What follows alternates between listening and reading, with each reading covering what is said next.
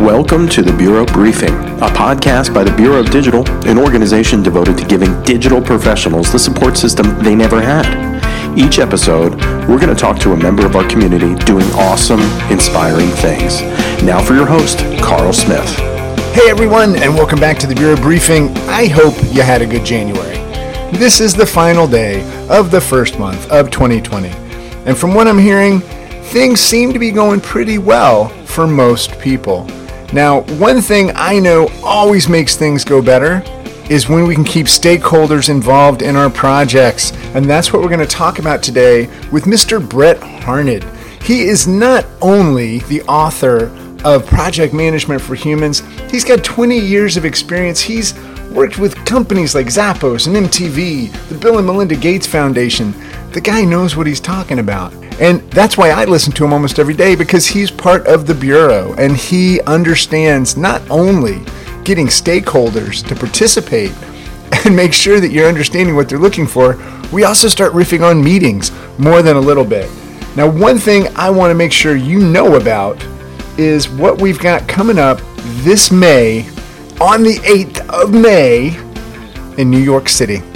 It is the Digital Project Management and Operations Workshop. Now, this workshop was done at the Digital PM Summit last year, and it received rave reviews. So we're spinning it off to be its own thing, and Brett is going to be joined with Rob Haar, and it's just going to be phenomenal. Now, I'll get in trouble for this, because by the time this airs, it might not be true, but there's still a few of the early birds left, so I think you can save $100. Maybe it's even a little bit more than that, but check it out. The Digital Project Management Operations Workshop NYC with our good friends at Harvest, giving us space in their office to be able to do this. And with that, let's get on with the conversation with Brett. Please welcome to the Bureau Briefing a good friend of mine, a frequent visitor of the Bureau Briefing podcast, and a man who is the digital project manager of digital project managers. He can manage the mess out of a project, I'm telling you. Mr. Brett Harned. How's it going, Brett? Hey, I'm doing great. How are you? I'm good. I reached out because I was reading the blog on the Bureau website. There was a recap, kind of a webinar you had done all about improving communication with stakeholders. And it reminded me of a lot of things that I need to do when I'm communicating. And I just wanted to get this information out to everybody listening to the podcast. So what I would love is if you can just kind of kick it off talking about one of the things I did not expect when I was reading the blog, which was you started off talking about project plans in terms of improving communication. So talk about how that works. Yeah, I think to take it back one step before I get into plans, I think, a lot of us enter projects with the kind of right intentions, like everybody wants to do the right thing. We have some solid communication channels and ways of doing things, but a lot of times on projects, things go sideways, and that can be just because we're not paying attention about the way that we're communicating. And I think it's important to remember that communication isn't just phone calls and email and Slack messages, right? It's a lot bigger than that. And that's where I think project plans come in. So, me with a PM background, I'm the person to say that I think a project plan can be the most critical form of communication on a project, right? Because it truly does set the expectation for what is going to happen, when, and kind of how, right? And kind of the pacing of those things. So I always recommend starting with a plan. Now, there are people out there who are probably saying, well, we're agile and we don't have a plan. That's not the way we work, right? Gotta love that. I thought you were going to say we're agile and we don't have a clue, but please continue. No, it's not that they don't have a clue. I'm not saying that. Don't put words in my mouth. No. So what I'm saying is, like, there is a process and there is a structure for how you work. So that can be considered a plan. There also are things like actual project plans that are line by line and showing kind of what's happening day to day on a project. And those are great. And I think that no matter the way that you're working, you do have to have some semblance of a plan. So that plan could be the line by line project plan or a Gantt chart. It could also be just an overall review of process and how you work together. And so let's think about Agile, right? Like within Agile, you've got a series of ceremonies, or if you're using Scrum, you're doing your sprint planning, your sprint reviews. You have to have a way of communicating things like deliverables and when people will need to review things, deadlines and timing, and just kind of constraints around getting things done. Because let's face it, without a plan, you're probably going to go off track. Like your timeline is going to fall apart. You're going to miss deadlines. You need a way to kind of rally the team and your stakeholders around a set of information that says how we're going to get this thing done and when it's going to be done. So it really establishes the guidelines for the stakeholder on what to expect. Absolutely. Do you find any difficulty in getting a stakeholder to pay attention to a project plan? Oh, of course. I say it all the time, like no client or stakeholder is created equally. Like some people just get it and are cool and easy to work with, but most don't, right? Like if you're working in a consulting organization, like an agency, you have to do a lot of work to make sure that that stakeholders are understanding what the heck you're talking about, right? And if they understand how and why you're doing things, and that's where a plan really helps. When you're in-house, same difference, right? Like a stakeholder is a stakeholder. They want your team to develop a thing or produce a thing. Sometimes they don't care about how you do it. And that's sometimes even more problematic than anything else, because if they don't care, that means they're going to check out on your process and not step in when you need them. And we all know that projects require partnership, right? So the beginning of that partnership is rallying people around the details and making sure they know what the expectations are around how they'll participate and how they'll help to make the project a success. No, I was in for the other version as well. I was like, oh, we have something new. So I'm just thinking, so stakeholders, this is always something, it feels like these projects that are going on seem to be kind of bolted onto their day. They've got other things going on. So how do you kind of crack that code? How do you get them to pay attention? Yeah, it's a really, really good question. I think, first of all, it is sitting down at the beginning of a project just to talk about how you'll work, what the plan will look like, even if you haven't created that plan yet, how you'll communicate, right? Like what channels are you using? How do they prefer to communicate? How are they working with their team? And then I think once you get into the project, it's about creating some routines that kind of force people to stay in the loop. And my favorite one, so like the second thing that I always recommend is doing regular status reports, which, I understand and recognize that the stuff I'm talking about is like super basic and elementary, but a lot of people don't do this stuff. And I think a status report, if you can put it on a weekly or bi-weekly routine, kind of depending on your scope and how your team and stakeholders want to communicate, it's going to do you a favor by communicating a lot of things. Like it's going to communicate what's happened on the project within the last time that you delivered a report, what's coming up next. So it's rallying everyone around like what is happening now, what we will not revisit. So if a stakeholder has approved something, you include it in that status report to say, hey, this is 100% done. We are not going back on that decision.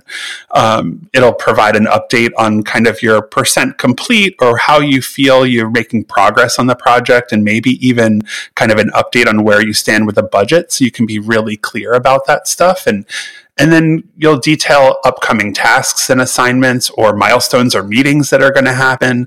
And then any action items, like the things that are kind of a part of the project, but aren't necessarily like tasks per se, like they're things that you might need from a client or a stakeholder, like if they're providing content or if they need to help you schedule a meeting, that kind of thing. And then when you pull all of that stuff together, you're able to look at your project as a whole and where it is at that moment and think through, am I seeing any issues? Like, are there potential risks with what's coming up? So that then you can have a conversation with your stakeholders about it. So if you have that stakeholder who isn't necessarily keyed into what's happening on the project at all times, then you have this regular status report where you can key them into it, right? So you can deliver. I usually deliver a written status report, and I recommend setting up a routine call that goes along with it. And the reason that I do that is because I know how project management it is, and I know how it's really easy to like push that kind of like admin type paperwork stuff to the side and focus on the people, because that's what we really want to do.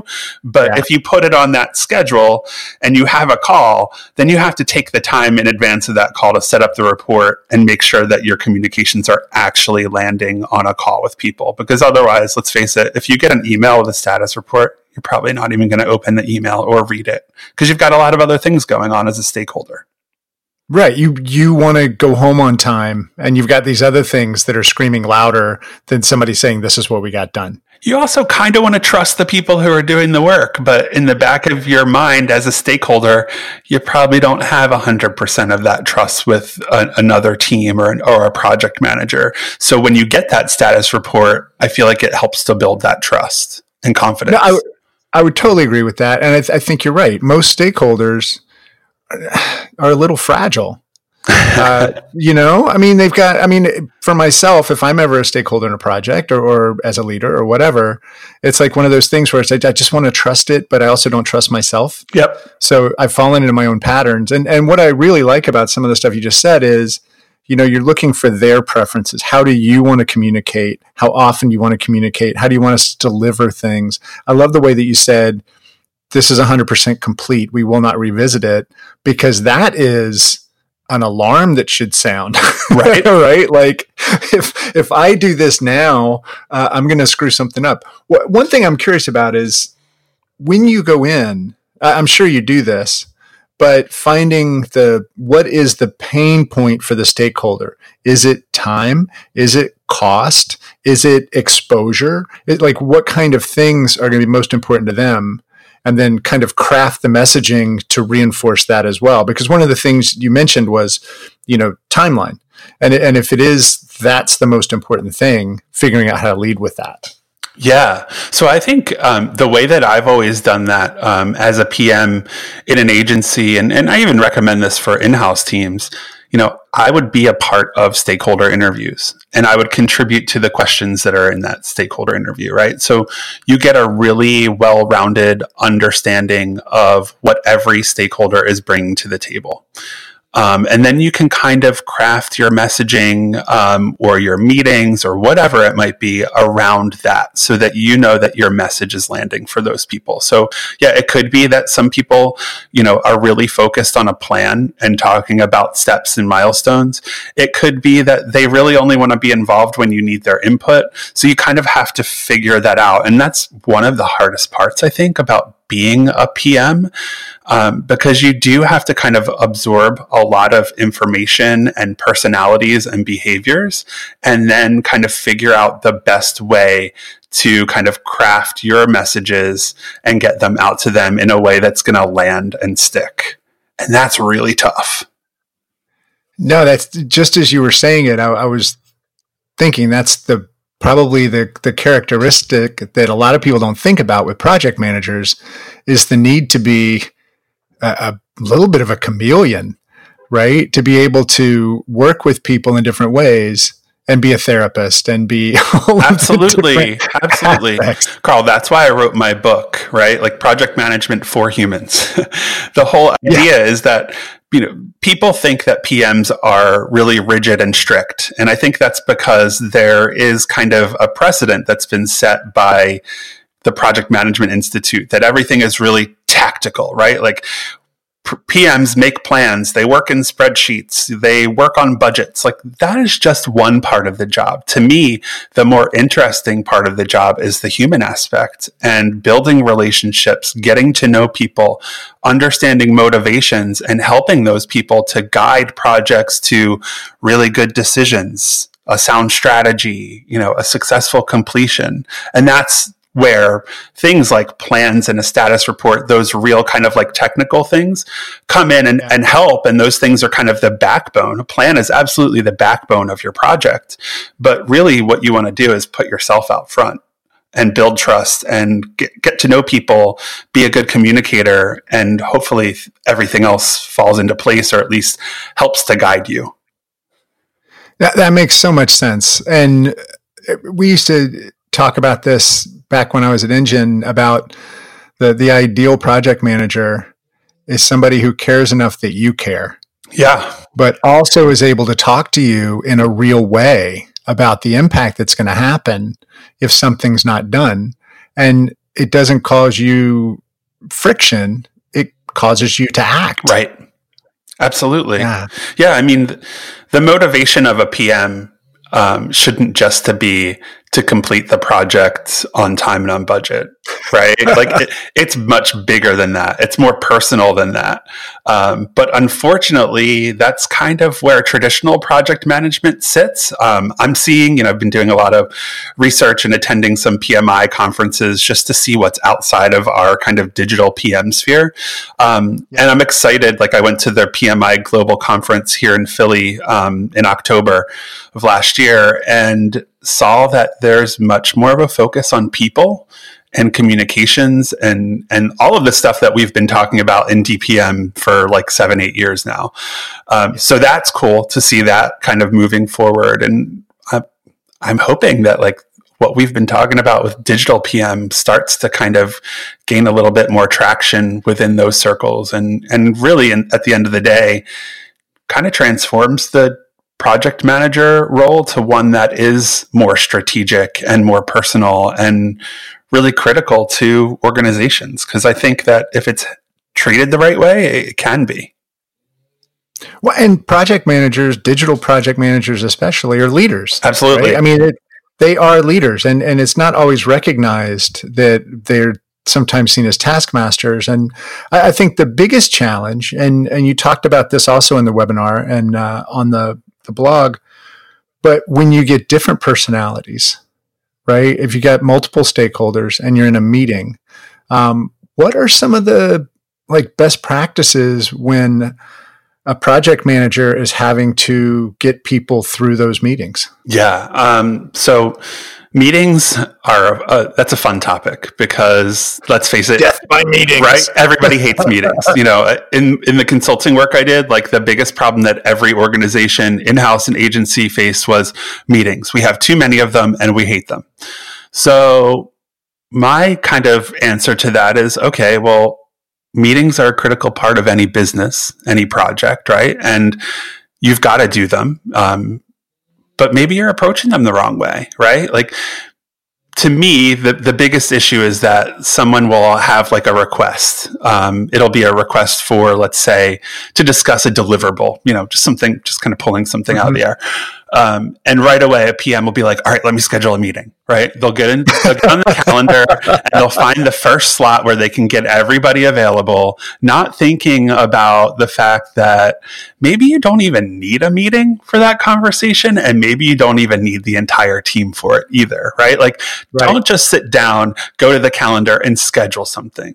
Like, and I understand that in some cases you do have to just schedule something, but before you do, like, think about what the goal is for the meeting, right? Like, how are you going to accomplish that goal in a meeting? And that's going to help you figure out if that goal could be accomplished in an email, a Slack chat, or like a quick conversation between 3 people and not 10, right? Save money, save time, make people happy.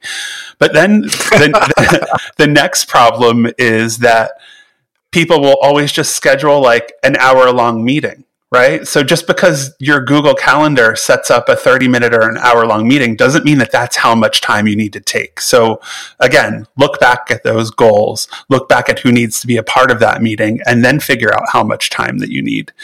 And then the biggest thing, and so I will say that this happened to me when I was managing a team of PMs and also had to manage a few projects of my own.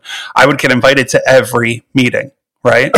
I would get meeting requests that would just have the name of the meeting and the meeting room or the dial-in number with no context. And I was in a position where like I had so much work I didn't know what to do. And attending another meeting that felt like I didn't even know what it was about was just obnoxious to me. So I made a rule. It was like, if you don't have an agenda in your meeting, I'm declining it. And that kind of made me realize that, oh, well, everybody doesn't know what goes into a good meeting agenda, right? So basic meeting agenda, like list the goal, list the time and what's kind of in the agenda or the discussion points, along with who's responsible for it. And if there's stuff that I need to prepare for that meeting, like if it's a scope document or a deliverable or something I need to look at and speak intelligently about, share that with me in advance and give me time to prepare for the meeting. Otherwise, it's just a waste of time. So when I did that, it actually started to work. So I would decline meetings. Mm-hmm. And I would hear from the person right away. Well, why can't you make my meeting? This is really important. I'm like, well, why should I make the meeting? You're not even telling me what it's about. You have to prepare people. And if you don't prepare people, it's their right to say, no, I've got other things to do, bigger priorities. So that kind of started to shift behavior a little bit in terms of meetings. And I think that's kind of helpful if you want to be seen as a rigid jerk like me. No, but it's not just you. I mean, you are a rigid jerk, but it's not just you. No, coming out of design leadership camp last week, people started talking about death by meetings, calendar fatigue, all of these types of things. And one person said, well, we have a rule. If there's not an agenda, we decline the meeting. And somebody else said, we take that a little bit further. If there's not an agenda and I don't know my role. Yeah. Good point. Yeah, and I think that's huge. I love the trifecta, though: save money, save time, make people happy. I think the ultimate meeting goals. But I just love the idea that it's going to make that person rethink the meeting as well. Because if I don't have a role, or my role is to be informed, there's another way that can happen. Or if my role is to help make a decision, okay, that's a little bit of a role, right? If my role is to actually act on a decision or execute something, I'm going to be in that meeting. Yep. Right? Because now I've got skin in it and it's like way too important. So I really appreciate all of the things that you laid out there. And I think it goes beyond project managers when we start talking about the calendar situation. I think that's a bigger issue because it's easy now. So easy now. Absolutely. I don't share my calendar. I don't think you share yours. And it's one of those things that if you make it easy for people, they will fill it up like it's a goddamn coloring book, right? Yeah, absolutely. I think the other thing is it's important to know that if someone feels like they're not going to be valuable to a meeting after looking at your goal and agenda, it's absolutely fine for them to tap out. Right?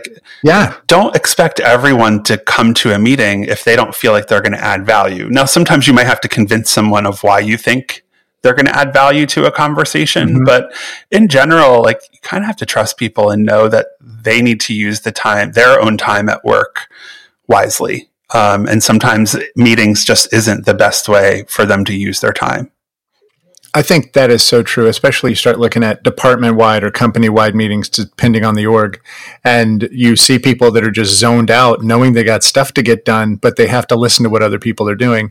There's a way to get people plugged in with what the company's doing without taking that time away from them. I agree. And I think one of the ways you can get people plugged in and kind of bought into the meetings, aside from, being really explicit about what the meeting is about and what the agenda is setting some kind of team norms around how you do handle meetings. So I was in a situation once where I was leading a team. Mm-hmm. And the team was, I think, 8 people total. And I think we had a standing kind of status update meeting that was 15 minutes to 30 minutes a week. But then we had all kinds of other meetings too, right? Where people would come and probably not always be necessary, if I'm being honest.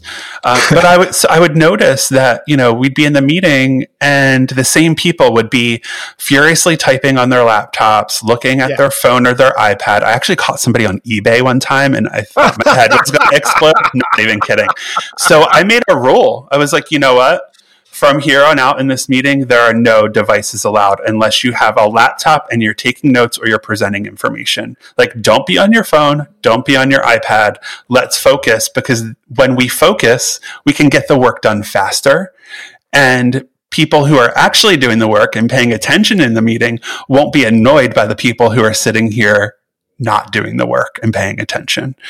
And that shifted just a little bit of the team culture in that they realize that we are all looking out for each other's time, and we all recognize that not everybody has to be a part of every conversation. So, another rule that kind of came along with that was, hey, if you're not talking in this meeting, if you're here and you don't feel like you're necessary to the conversation, then you can go. Like you can leave the meeting, or I can say, hey, it seems like you're not really needed here. Feel free to go. And that frees up their time. And again, I feel like that builds trust among team members. But I also think we kind of started this conversation by talking about stakeholders. Yeah. I think that all of this stuff applies to stakeholders too, right? Especially if you're working in separate organizations with completely different values and ways of working. So sorting through this kind of stuff with them at the very beginning, or at least after the first meeting, to do just a quick catch up that says hey, how did you feel about the way that meeting went? Are there any things that we could change about it? Again, it builds trust. And that's what's most important, I think, in project management, because when you don't have that trust, then you miss critical conversations, or things become kind of the status quo. And that's the last thing that you want. No, definitely. And I completely agree with what you're saying. We start off with stakeholders, we get into meetings, we talk about communication. All of this stuff is connected. Yep. It's all got to be there for a project to succeed. Now, speaking of being there, a nice transition. May 8th, you have got the Digital PM and Operations Workshop. We're going to do that in New York at our good friends at Harvest are letting us use their space. So what can people expect if they show up for that workshop, Brett? Yeah, so full day of learning, and really my part of the workshop is truly a workshop. It's interactive. There are exercises that I've developed where first we're kind of doing an exercise that'll help you to essentially look at your process and find where there's kind of waste in that process and how you can kind of improve it. So I run through this entire exercise that I then kind of encourage people to take back to their own teams and then start a conversation about it. And from what I've heard, it's helping people to transform and kind of cut out the waste and get things done faster. Then we talk about collaboration and communications and types of communicators. And we do a few kind of exercises and group discussion around that as well. So it's really interactive. I think there's lots of really kind of tangible takeaways for people who are not only new to project management, digital project management, but people who are experienced as well. And that was really the goal for me, was to come up with a workshop that people could leave feeling okay, I've got at least 5 things that I can start exploring or doing right away when I go back to work. And then the second half of that is operations for project managers with Rob Har. And I think the idea there is this is a little bit more advanced, right? What is the career path of the digital PM? And operations is certainly one pathway kind of out of your digital PM career, if that's what you're looking to do. So, and even if it isn't, understanding what operations does and how it impacts projects and vice versa is really important. So I think that the two kind of topics and workshops combined are kind of create this well-rounded day that helps you to not only improve your process and improve your communications, but also improve the operations and profitability as well. So sounds like a winner to me. I agree. And we have no stake in this at all. No, not at all. It's just our livelihood. Yeah. Well, Brett, thank you so much. And honestly, if you don't see that you have a role in this podcast, you're free to go now. Oh, okay. I'm out of here. Seriously, thank you so much. And everybody listening, thank you. And we'll be back next week with another episode. All the best.